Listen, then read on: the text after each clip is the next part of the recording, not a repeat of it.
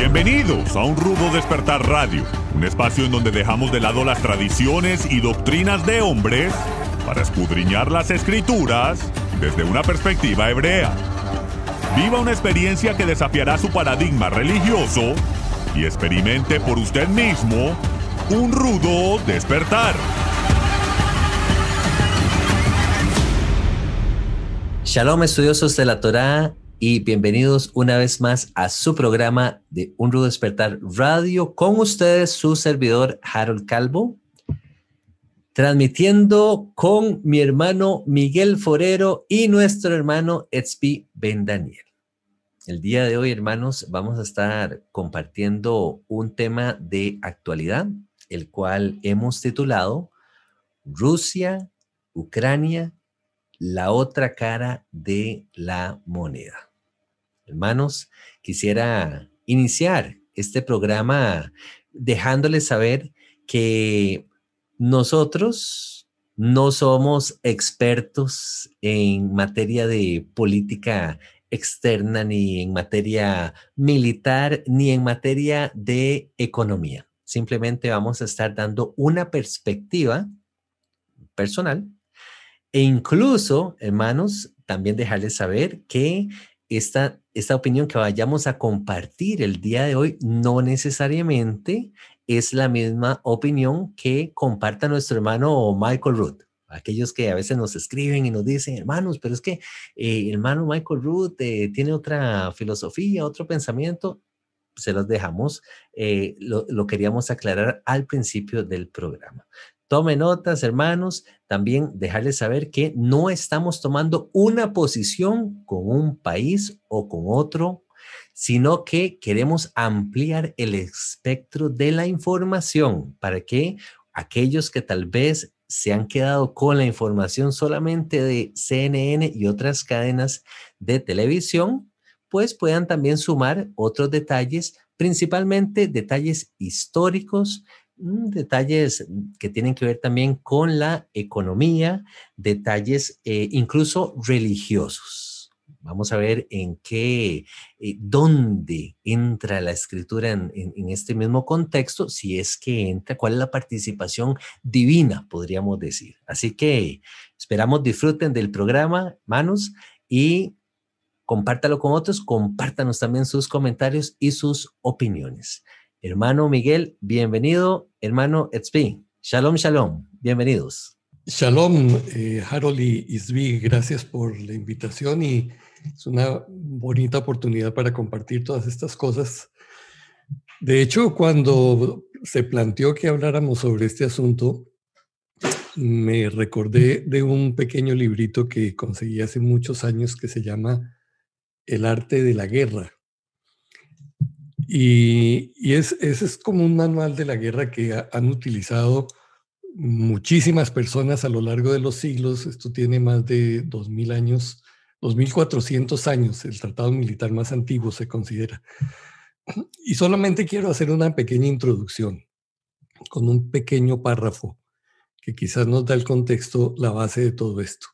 Dice así: toda guerra se basa en el engaño. Por lo tanto, cuando se es capaz de atacar, hay que parecer que no. Cuando se empiezan a movilizar las fuerzas, hay que parecer inactivos. Cuando se está cerca, hay que hacer creer al enemigo que se está lejos. Y cuando se está lejos, hay que hacer creer que se está cerca. Se han de extender los cebos para atraer al enemigo. Se finge la enfermedad para aplastarlo. Si él está seguro de todos sus frentes, hay que estar preparado para eso. Si él posee una fuerza superior, hay que evadirlo.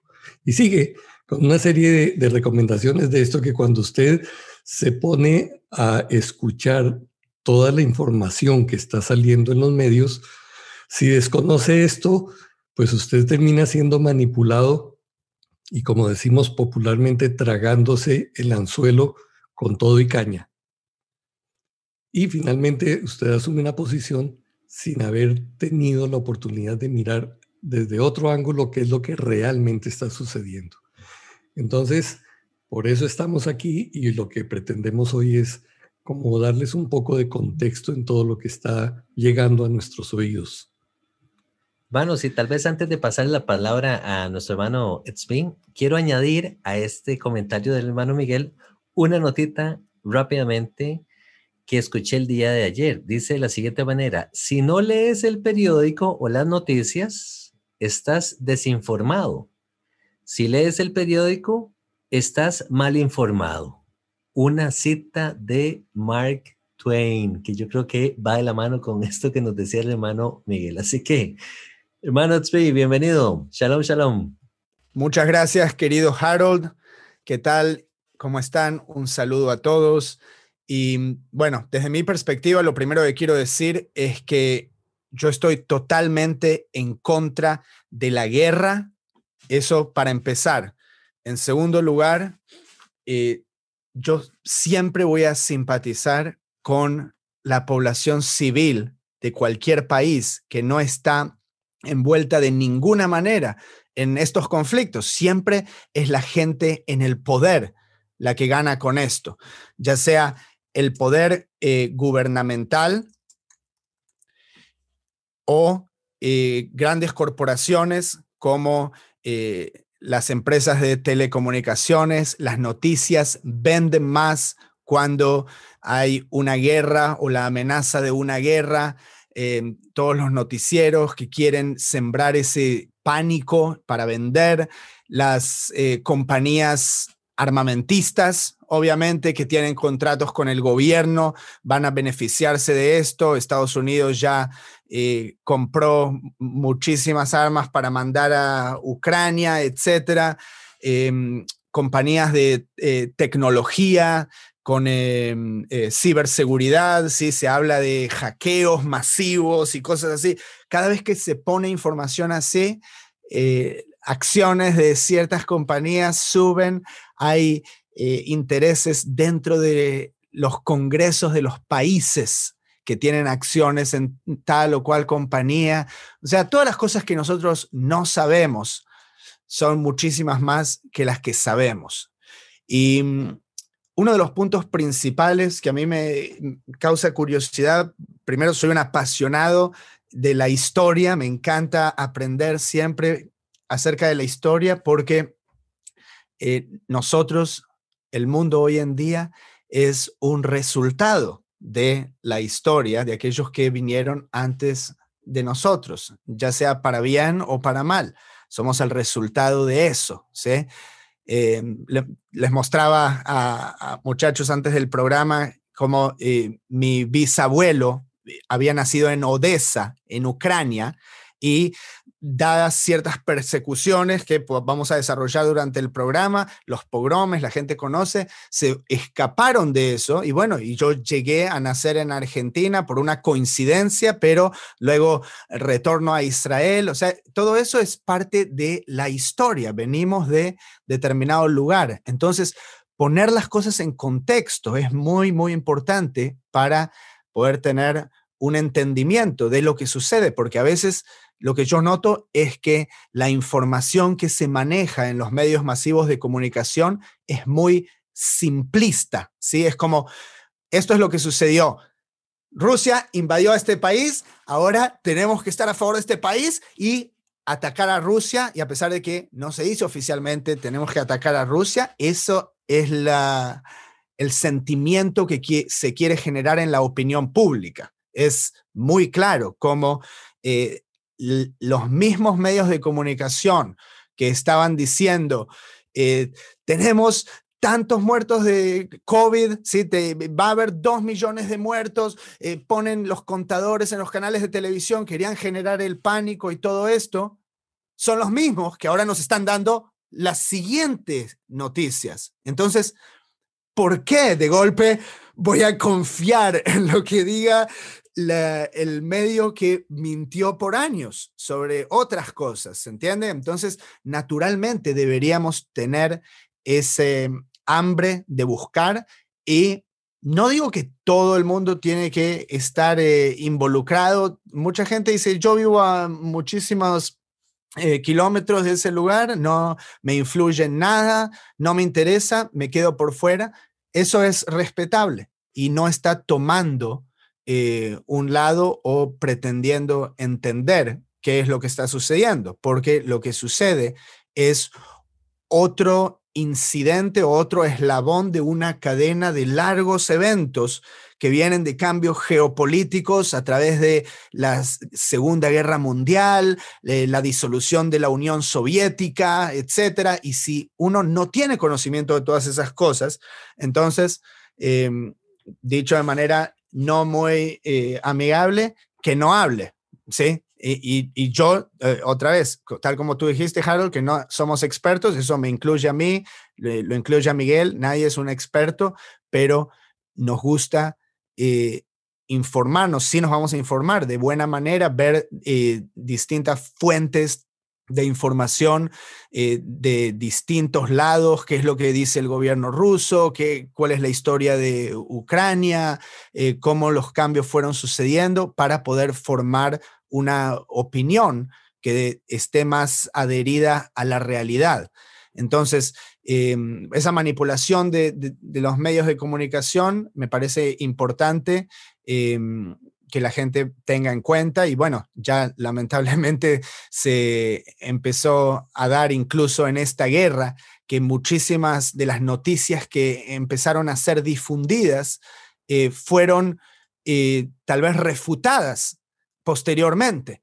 Una de ahorita, al momento que estamos grabando este programa, o sea, había dicho el presidente de Ucrania que habían bombardeado un memorial, un monumento a víctimas del Holocausto que está en Babi Yar, en Ucrania, y resulta que un periodista de el periódico Yediot Aharonot, que es uno de los periódicos más populares, con más tirada de Israel, este periodista Ron Ben Ishai, dice que fue a Babi Yar en Ucrania como corresponsal y nada fue dañado, y se sacó fotos ahí con el monumento, perdón, en Babi Yar. Y ciertas historias como estas habían circulado, y luego viene la contracorriente de esos reportes. Entonces, uno al final queda confundido, y al menos eso es mejor que ciegamente creer todo lo que nos dice un lado o ese lado de información oficial. ¿Se entiende? ¿Cómo lo ven? Totalmente de acuerdo contigo, hermano Tzvi. Muy interesante esa observación de tener mucho cuidado cómo filtramos la información que recibimos a través de los medios de comunicación, que en algún momento nos dijeron todo este tema del COVID que tú mencionabas y todo este temor y todo este miedo que quisieron transmitirnos, ahora son estos mismos que nos están enviando las noticias de parte de supuestamente los acontecimientos que están ocurriendo en Ucrania. Pero ya que estamos hablando de esto, me gustaría que nos fuéramos retrocediéramos en la historia, hermanos, y para poder entender un poquito más del contexto que nos mencionaba el hermano Tzvi. Ucrania, una tierra antigua, con una historia extensa, se nos dice que llena de belleza, con mucho heroísmo y con mucho sacrificio, ¿sí? Ubicada al oeste de la antigua Unión Soviética, colinda con Rusia, actualmente al este, Bielorrusia al norte, Polonia, Eslovaquia, Hungría, Rumanía y Moldavia al suroeste, el Mar Negro y el Mar de Azov al sur. Oiga, qué interesante. Este es un país que está colinda con muchas naciones. ¿Ok? Ahora, tú mencionabas algo interesante, hermano Tzvi, la participación que tuvo Ucrania o el territorio de Ucrania en lo que fue la Primera Guerra Mundial y la Segunda Guerra Mundial. A medida que fuimos haciendo esta investigación acerca de Ucrania, me encontré de que hay varios tratados en los cuales Ucrania participó, y oiga qué interesante, desde épocas de la Primera Guerra Mundial, Ucrania tomó un lado a favor de Alemania. Entró en un pacto, tengo por acá un tratado de Brest, se llama Brest-Litovsk. Ahí me disculpan el ruso, ¿verdad? Esto allá en años de 1918, donde Ucrania, al parecer, entró bajo la protección de Alemania. Más adelante, Ucrania vuelve a participar de un pacto, el pacto Molotov, en 1939. Ya esto fue en la Segunda Guerra Mundial. Y oiga, qué interesante. Al parecer, el gobernante Stalin y Hitler firmaron un acuerdo de no atacarse entre ellos. ¿Okay? Entonces, alemanes y rusos decidieron no afectarse militarmente hablando. Aún así, Alemania, al parecer, rompió la promesa, atacó a los rusos, llevando a cabo la misión militar más grande de la historia, conocida como Barbarossa, ¿ok? Donde los alemanes apuntaron a ciertas ciudades estratégicas en Rusia, entre esas San Petersburgo, Moscú y Kiev, que viene siendo la actual capital de Ucrania, ¿ok? Entonces, cuando se dio la Segunda Guerra Mundial, oiga qué interesante, la mayor parte de Ucrania occidental se unió al régimen nazi, así como lo están oyendo, en protesta del mandato ruso, y colaboraron abiertamente con los alemanes. Esto a principios de 1940. Los ucranianos nacionalistas surgen con un líder llamado Stefan Bandera, el cual es un personaje antisemita y el cual desde la cárcel, porque a él lo apresan, durante la Segunda Guerra Mundial, lideró una operación militar donde la milicia exterminó de 150,000 a 200,000 judíos en suelo ucraniano, ¿ok? Ocupado por los alemanes. Allá alrededor de septiembre de 1941, la mayor masacre tomó lugar. Más de 33,000 judíos asesinados en esa operación militar en tan solo 2 días. Entonces, vean qué interesante. Exacto. Y acá, adelante, por favor. Ese mismo evento, yo también tomé nota, pues muy fuerte, ¿sí? Y hay imágenes muy gráficas de esas cosas, y lamentablemente para mi pueblo, ¿sí? Que estos son los movimientos de los cuales huían, ¿sí? Que estaban creciendo en Ucrania. Y para que la gente entienda, Ucrania no era un país en ese entonces, ¿ok? En los años 40. No era un país, no es como nuestros países que se independizaron en los 1800. ¿Okay? Acá existía la Unión Soviética. Ucrania era una región, ¿sí? Y había diversos grupos étnicos en el occidente, que es donde está, bueno, Kiev está como en el centro, pero la toma occidente es la parte de donde salen estos movimientos nacionalistas, bandera y apoyo a los nazis. Y por el otro lado, el oriente va más étnicamente con los rusos, ¿sí? Entonces, acá ya tenemos, pues son étnicamente más parte de los rusos y se identifican más con esa etnicidad rusa.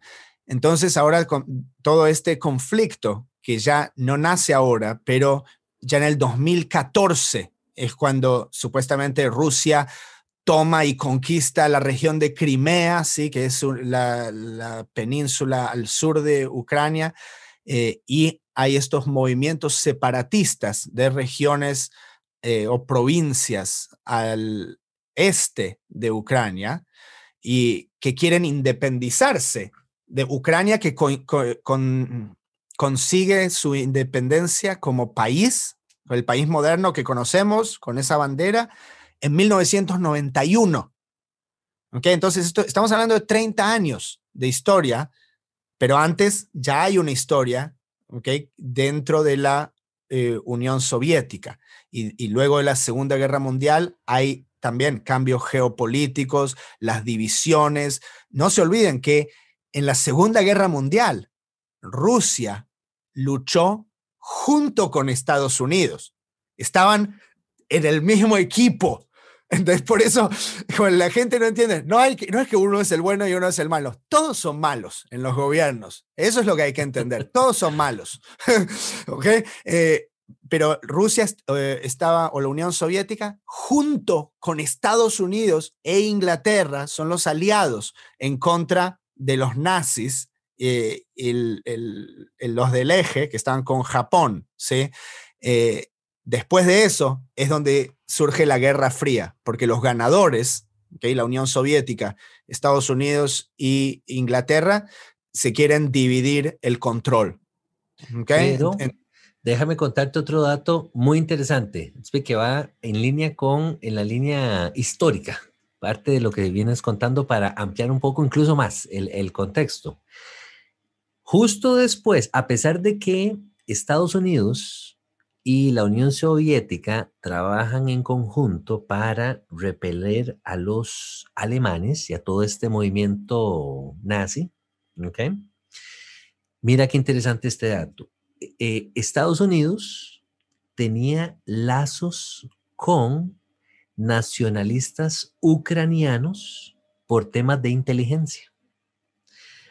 Ya cuando viene la Guerra Fría, al parecer la inteligencia de Estados Unidos empieza a respaldar a esos grupos ucranianos con tal de obtener información que les podían proveer acerca de Rusia. Entonces, la parte que a mí me incomoda es que los países ponen sus intereses independientemente de las injusticias que han ocurrido, hermano Miguel y hermano Etzvi, como es el caso de este personaje que les mencionaba, el señor Bandera, el cual logra escapar a Europa con la ayuda de la CIA. Oigan ustedes qué interesante. O sea, la CIA se presta para estos juegos.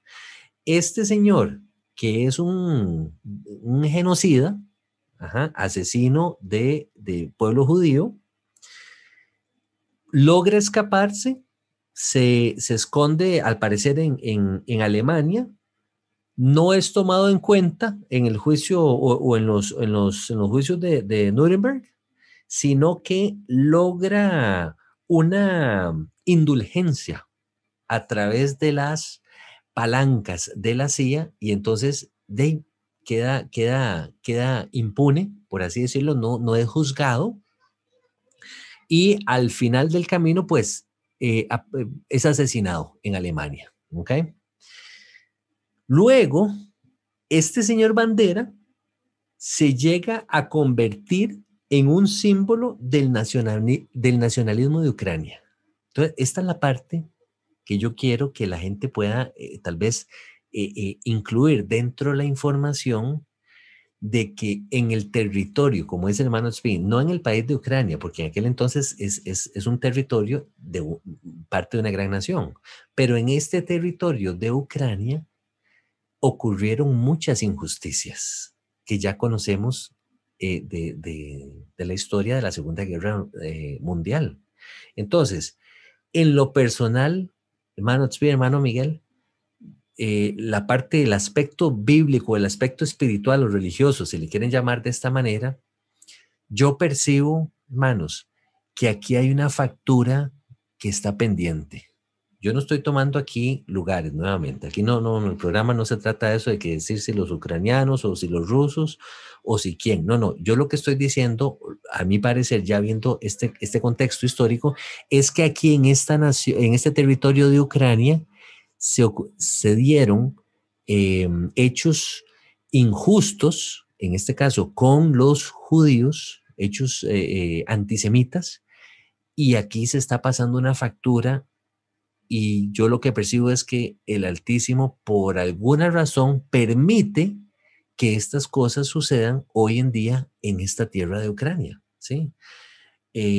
Pueblo de Dios fue exterminado en este territorio. No sé si logro transmitir el sentimiento que está pasando ahora por mi mente, por mi corazón, esta injusticia que el pueblo judío sufrió en aquel entonces, y que todavía, como dice el hermano Tzvi, existen grupos neonazis actualmente en la nación de Ucrania.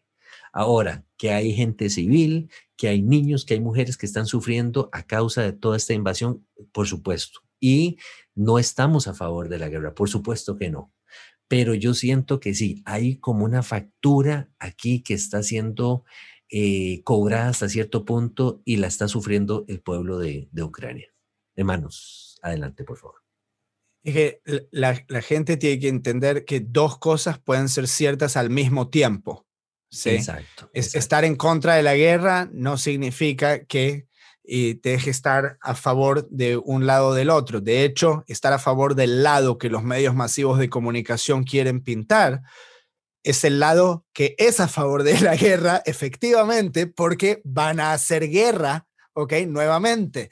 Ellos, ¿por qué todo el mundo está al tanto de la guerra en Ucrania? Es simplemente porque los medios masivos de comunicación la magnifican de una manera que no magnifican lo que está sucediendo de manera diaria en el Yemen o Somalia o Irak o Siria, ¿sí? Esas cosas no quieren mostrarlas. ¿Por qué? Porque la perspectiva de los medios de comunicación que tenemos se puede llamar OTAN centrista. ¿Sí? El OTAN es este tratado que firmaron del Atlántico Norte posteriormente a la Segunda Guerra Mundial, para que supuestamente no suceda otra guerra mundial. ¿Sí? Entonces, aquellos, y esto es vital, es crucial para entender el conflicto de Ucrania también. En azul, los miembros de la OTAN. Entonces, como ven, en Europa, todos son miembros de la OTAN. Esto es Rusia. Incluso estos países bálticos, Estonia, Lituania y Latvia, son miembros de la OTAN. Entonces, la OTAN puede de manera efectiva construir una base militar ahí, en ese país. ¿Cómo pensás que la Unión Soviética, o ahora Rusia, se va a sentir si le pones una base militar ahí? Tal vez se sienta igual que cuando Rusia puso misiles en Cuba, ¿okay? En lo que se llamó la crisis de los misiles hace unas décadas.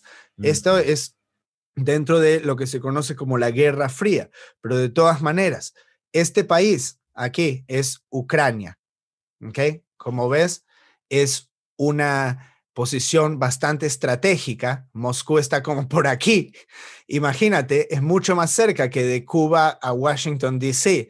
Entonces, Ucrania, uno de los conflictos más grandes que hubo en los años 2000 fue que el presidente se negó a firmar un acuerdo con la Unión Europea. Este es otro bloque que intentan crear. ¿Qué son todos estos bloques? ¿Sí?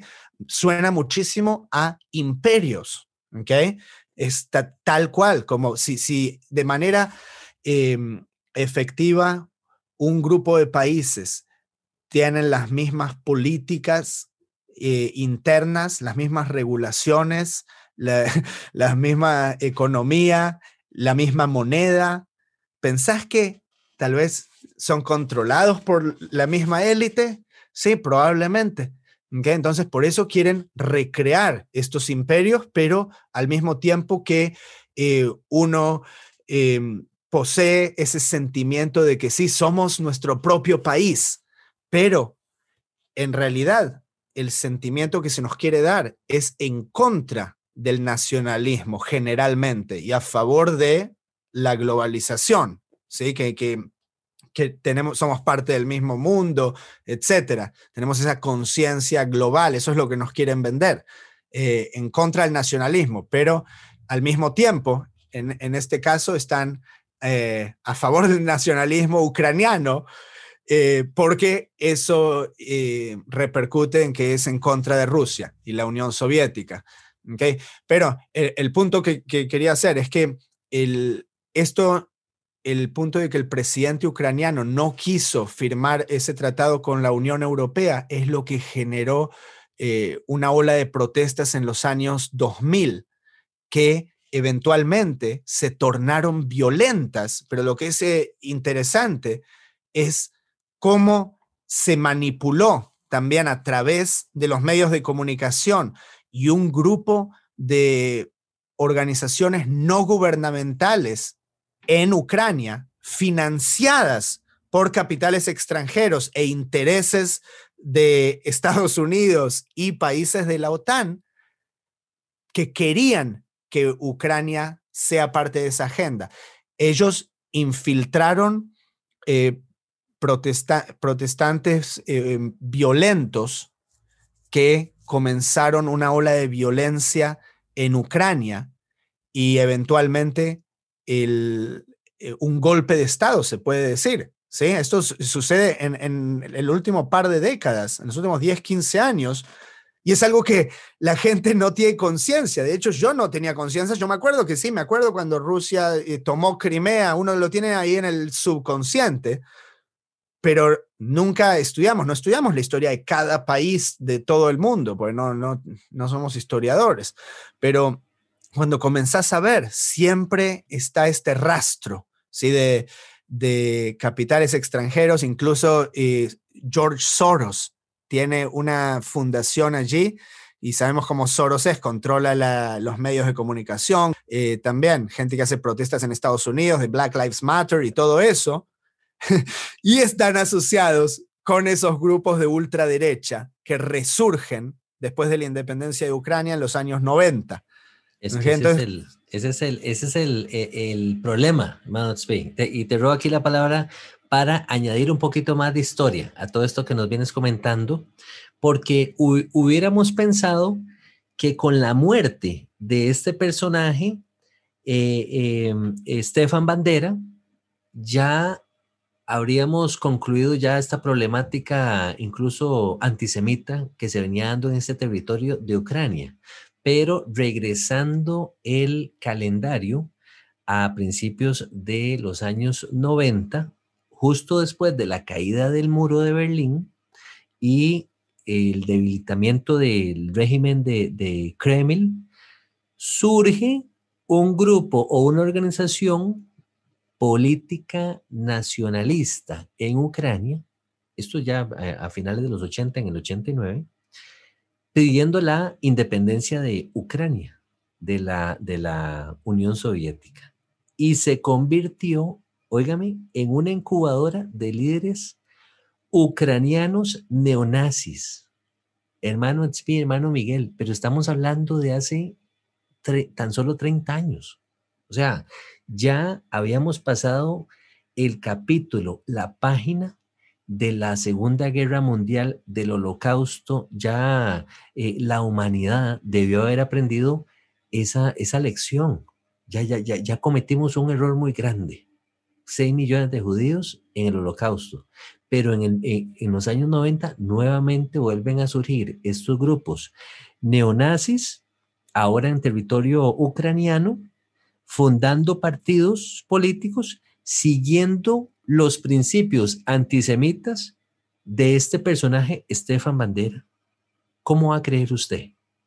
Y hay entonces personas que influencian a las masas, que toman ya puestos políticos, como es el caso tengo por aquí anotado a un personaje, Ole Tianibuk, el cual el propósito de él era sacar a los judíos de Ucrania y incluso a los ucranianos rusos también, a los que tienen esta tendencia en favor de Rusia, ¿sí? Y a lo que él llamaba la mafia judía Muscarita.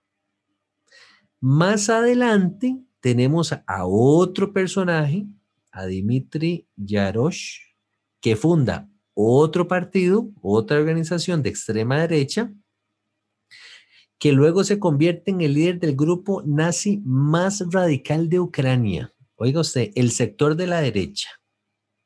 Entonces, al parecer no aprendimos la lección, hermano Miguel, hermano Tzvi. Seguimos viendo el surgimiento de estos grupos con estas ideologías antisemitas, persiguiendo al pueblo judío, y aquí yo rescato nuevamente el por qué es que Jehová puede que esté permitiendo que estén sucediendo este tipo de cosas ahora, hoy en día, en la tierra de Ucrania, en la nación de Ucrania.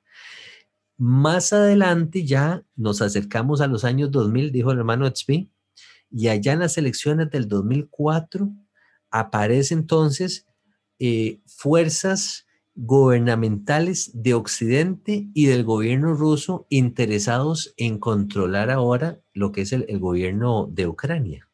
Y aparecen dos personajes muy interesantes. Uno que es apoyado por gobiernos occidentales, un tal Víctor Yushchenko, y otro que es apoyado por el gobierno ruso, Víctor Yanukovych, que es el personaje que tú mencionabas ahora, Manotzvi.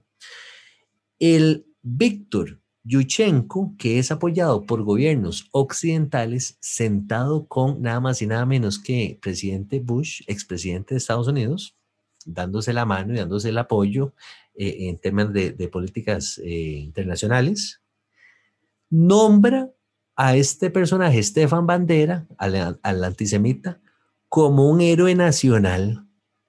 ¿Cómo se van? O sea, ¿cómo me van siguiendo la línea, hermanos? Nuevamente, no estamos a favor ni de Ucrania, ni de Rusia, ni de la guerra, mucho menos.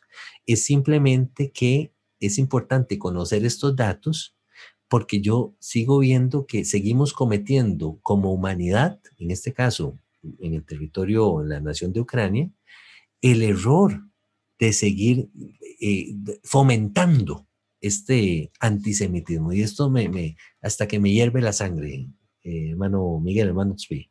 Adelante, por favor. Una pregunta, porque quizás todos se la estén haciendo los oyentes.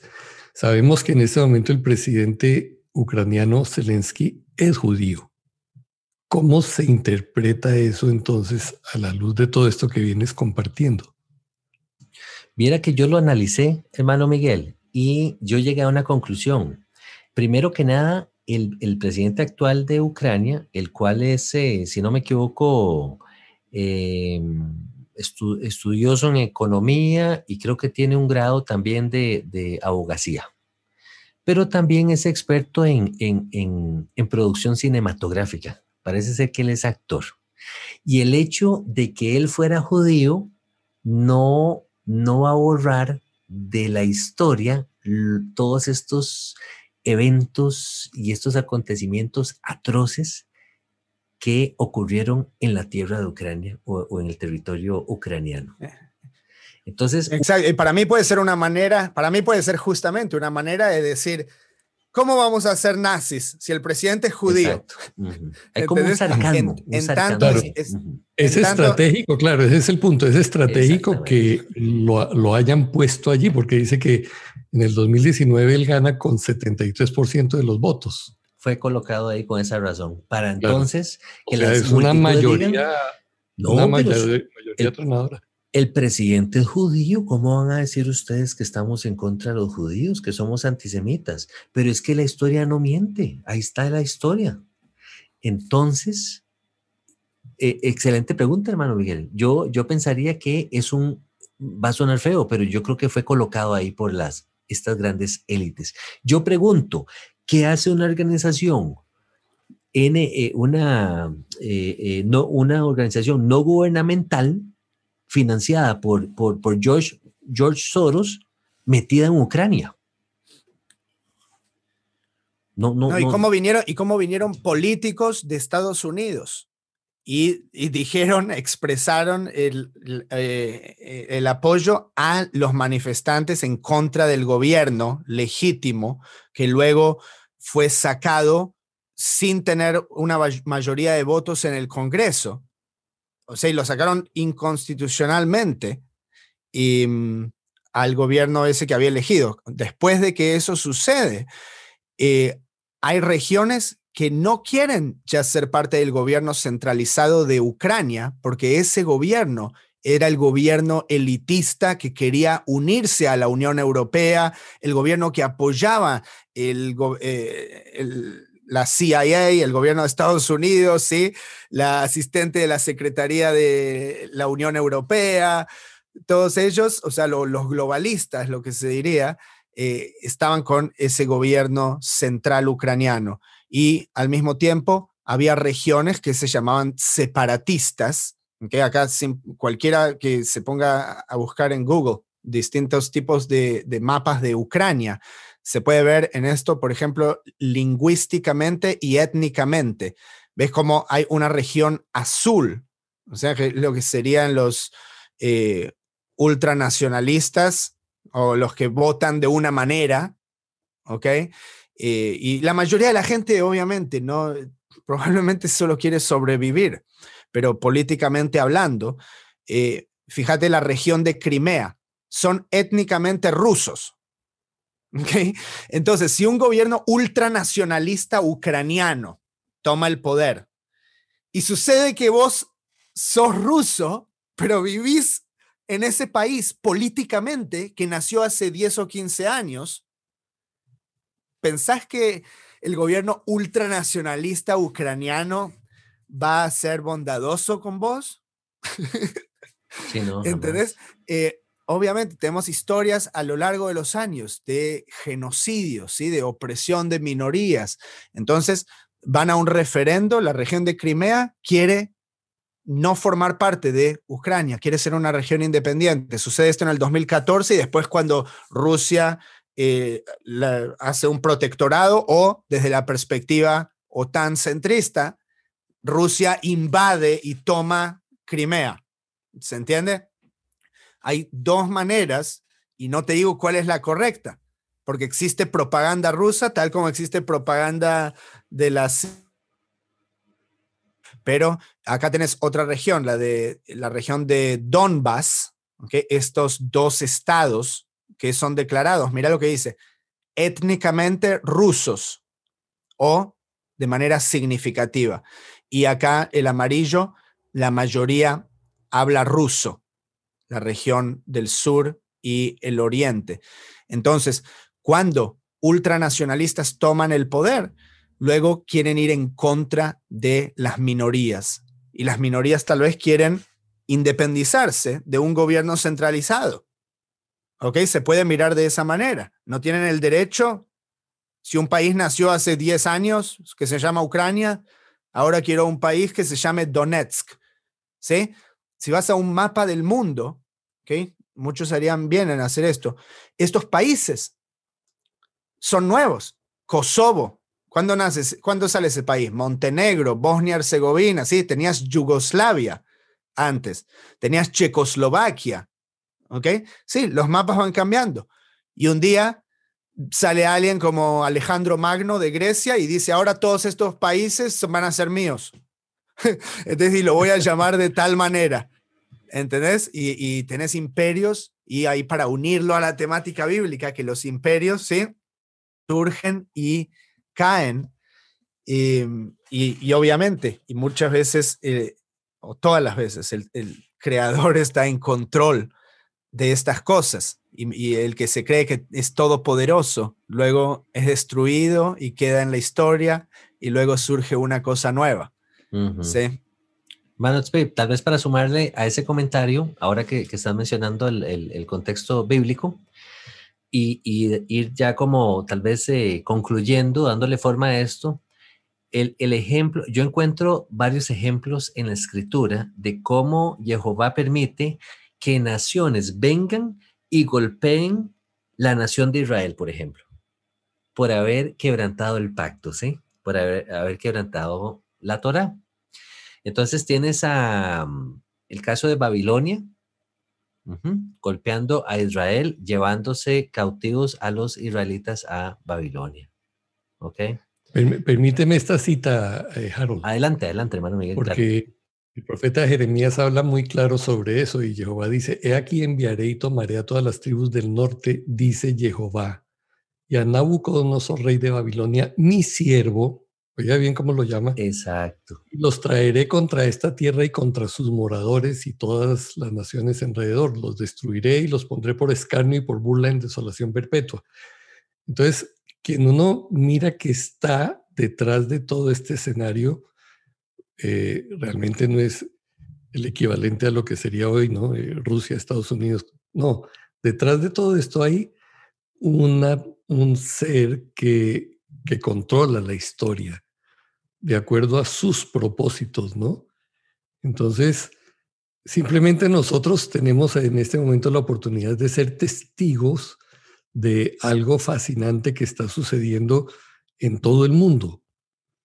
Y es como todas estas cosas se alinean, pero si nos dejamos llevar por la narrativa que nos quieren dar, van a despertarse nuestras pasiones, porque ese es el propósito de todas estas cuestiones políticas, ¿no? Despertar las pasiones de las personas para llevarlas a un punto de irracionalidad en donde son capaces de matar al vecino, al familiar, porque no piensa de la misma manera. Entonces, lamentablemente, esto ha sucedido y está sucediendo. Y yo sí creo que debemos darle un vistazo a esto que tú estás enfocando ahorita, no perder de vista que Dios es el que tiene el control de las cosas. Este es su plan, la creación le pertenece a Él, le pertenecemos a Él por creación y por redención, y el futuro también está en sus manos. Entonces Él está desarrollando este plan que en algunos momentos atisbamos en las profecías como que hay visos de cumplimiento de ellas en estos momentos. Sí, cuando se habla de todos estos movimientos como el que estamos hablando hoy. Y hay para especular, obviamente, para decir, sí, este es el cumplimiento ya de esa profecía. Es un cumplimiento parcial. Estamos asistiendo simplemente a una capa más del cumplimiento de aquellas cosas. Realmente ya es el final de todo esto y Dios está orquestando ya el escenario para la aparición del Mesías finalmente. Todo eso es lo que queremos invitar a la audiencia a considerar, ¿no? Exacto. Ray, quiero decir una cosa. Sí, llega a ser que viene el Mesías, pero luego le están diciendo en CNN que está viniendo el Mesías y lo están filmando. No le crea. Ese no es. Ese es lo primero. Menos de esa fuente, ¿verdad? No, pero quería sumar el comentario del hermano Miguel, que así como Jehová permite, o ha permitido más bien, que Israel haya sido golpeado por las naciones, por imperios, pues también permite que naciones que han cometido injusticia contra la niña de sus ojos, Israel, su amada,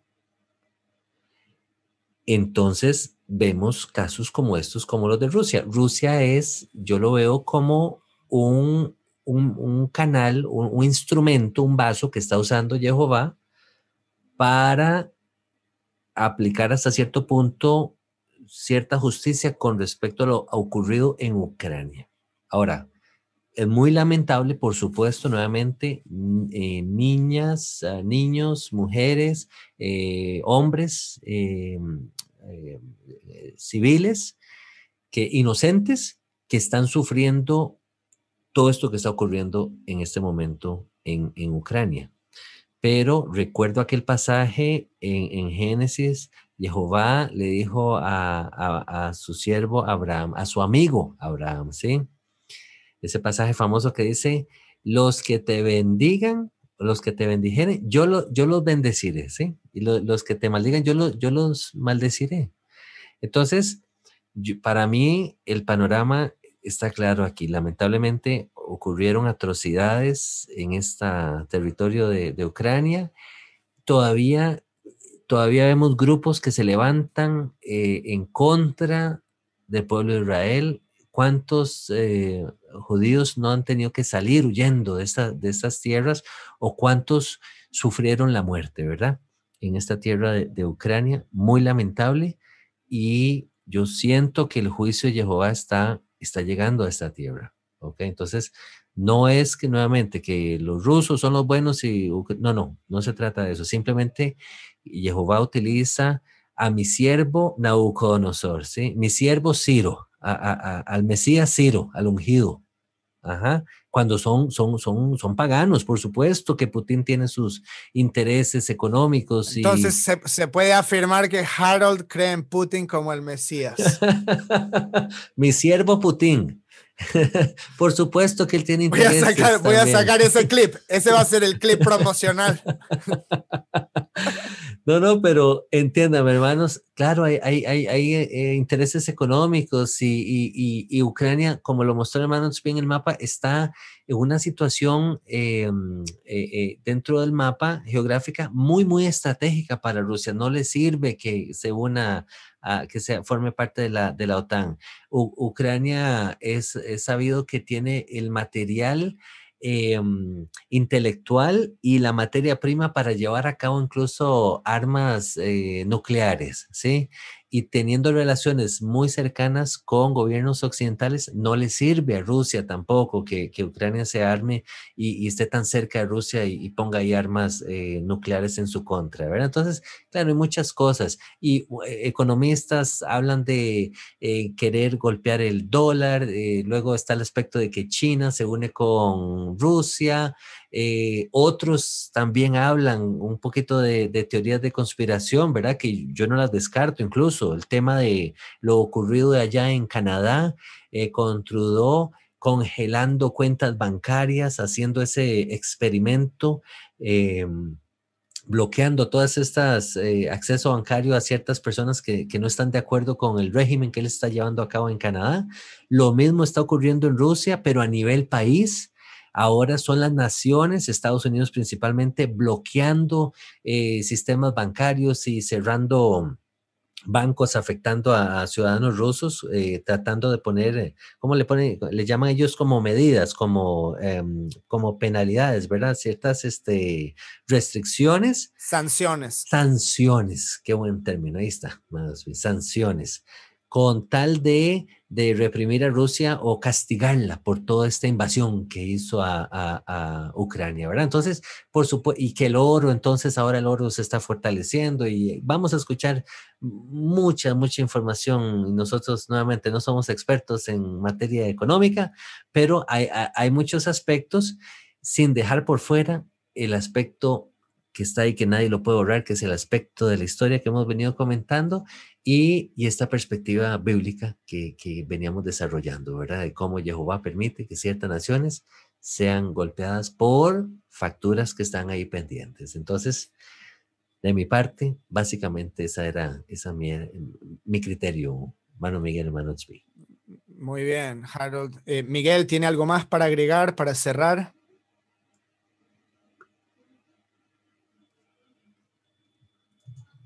Gracias. Simplemente motivar a la gente a escuchar, a buscar la otra cara de la moneda, como titulamos el programa. Invitarlos a que consideren que siempre habrá una segunda versión. Probablemente aún en sus situaciones de conflictos personales, usted se habrá dado cuenta que siempre hay dos versiones. Y en todo esto necesitamos escucharlas juntas, ambas, para poder evaluar y poder tener un criterio.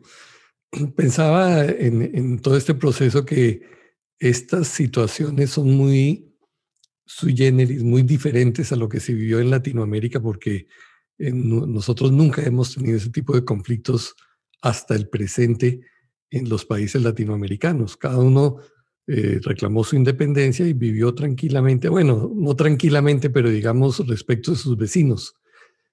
esto es diferente.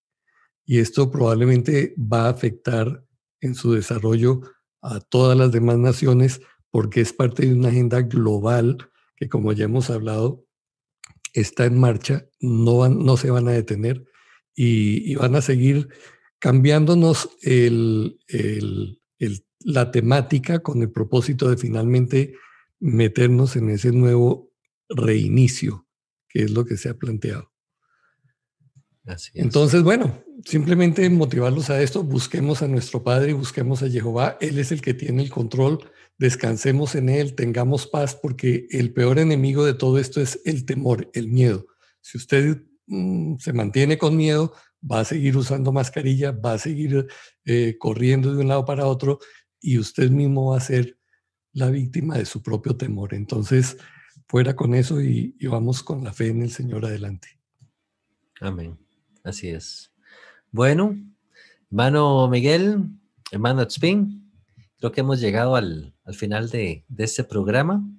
Hermanos, esperamos haya sido de bendición y poder haber aportado un granito pues un granito más, ¿sí? A todo este entendimiento y toda esta información que hemos recibido, que hemos venido recibiendo por todos estos días acerca del conflicto Ucrania-Rusia y poder pesarlo todo, filtrarlo todo a través de la escritura, a través de la historia, a través de los hechos. Esperamos sus comentarios nuevamente en la sección de comentarios a través de las redes sociales.